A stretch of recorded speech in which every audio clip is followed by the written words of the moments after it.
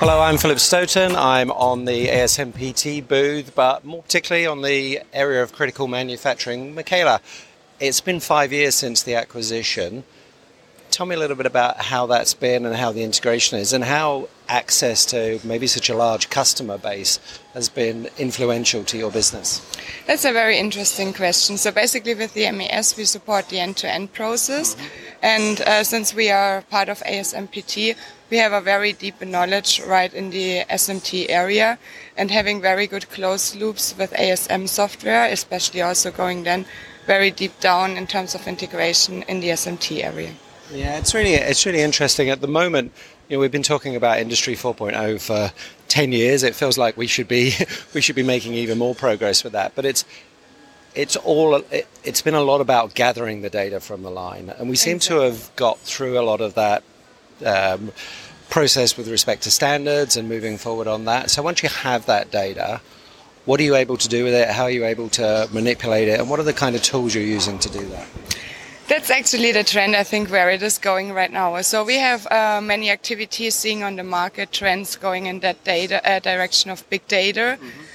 So basically what we are doing there, I think the first point, what is very important, is to create a solid base to capture a huge amount of data, kind of, I would say right now, unlimited data. I mean, right now the machines are so advanced that they can sense so many informations via sensor. And then in the next step, you kind of need to contextualize it. So especially when it comes right now to our offer in terms of big data, we have an integrated IoT data platform and a very, one single solution approach when it comes to the MES.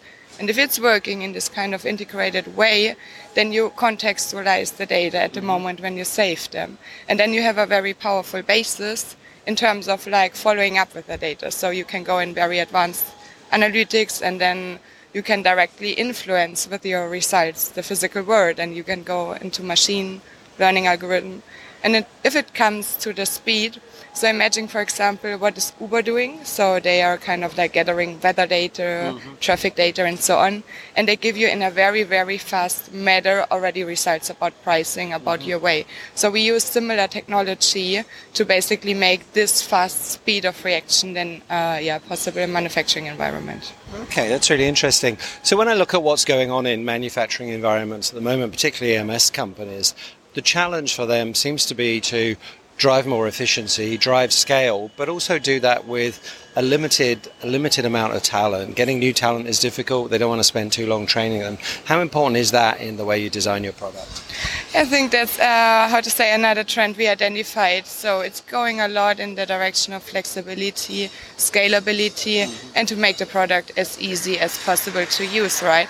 So we have it on the one side in the features that we provide to the operators or people using then the system on a daily basis. So basically, for example, if you have a rework activity and the AOI is identifying an error, this is getting supported by ECAD files. So this is identifying then the error and sending this information directly to a rework station. As an example, we have then the reference spare part, the reference checklist to that. So things get very easy because you always have this data that are supporting your decisions and action on a daily basis. So besides that, I think what is very important, we have a very easy way in terms of modeling the solution. So it's a low-code solution, and we do not need to have this strong knowledge to basically scale the solution. So if we have, for example, deployments in a multi-site approach in other sites, we have deployments also via containerized deployment, what makes it very easy and fast to do your deployments. So you can decide whether you want to have it in the cloud, on-premise, and within minutes you can do updates or deployments of the entire solution.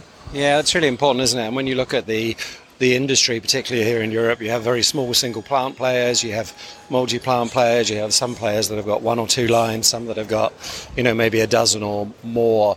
You have to be able to provide a service that's tailor-made for each one. Exactly. So that's a huge challenge as well to cope basically with all the requirements of different industries. I think we have a very good set in terms of process coverage and also industry coverage, and it's very complete in terms of features. I think what is very important as well is the architecture. So that is in the solution, because this is basically like very lean and is providing you this quick reaction. I mean, most of the customers have the challenge right now to change a lot or to change fast to react to the requirements of the market. And within this powerful architecture that is behind, like with the integrated data platform in combination with a complete one single solution of the MES, you are very good to go in that direction. Fantastic. Well, Michaela, thanks for your time. Thanks for spending a few minutes here at Productronica. I hope the show's good for you, and I hope we can talk again soon. Thank you. Thank you very much.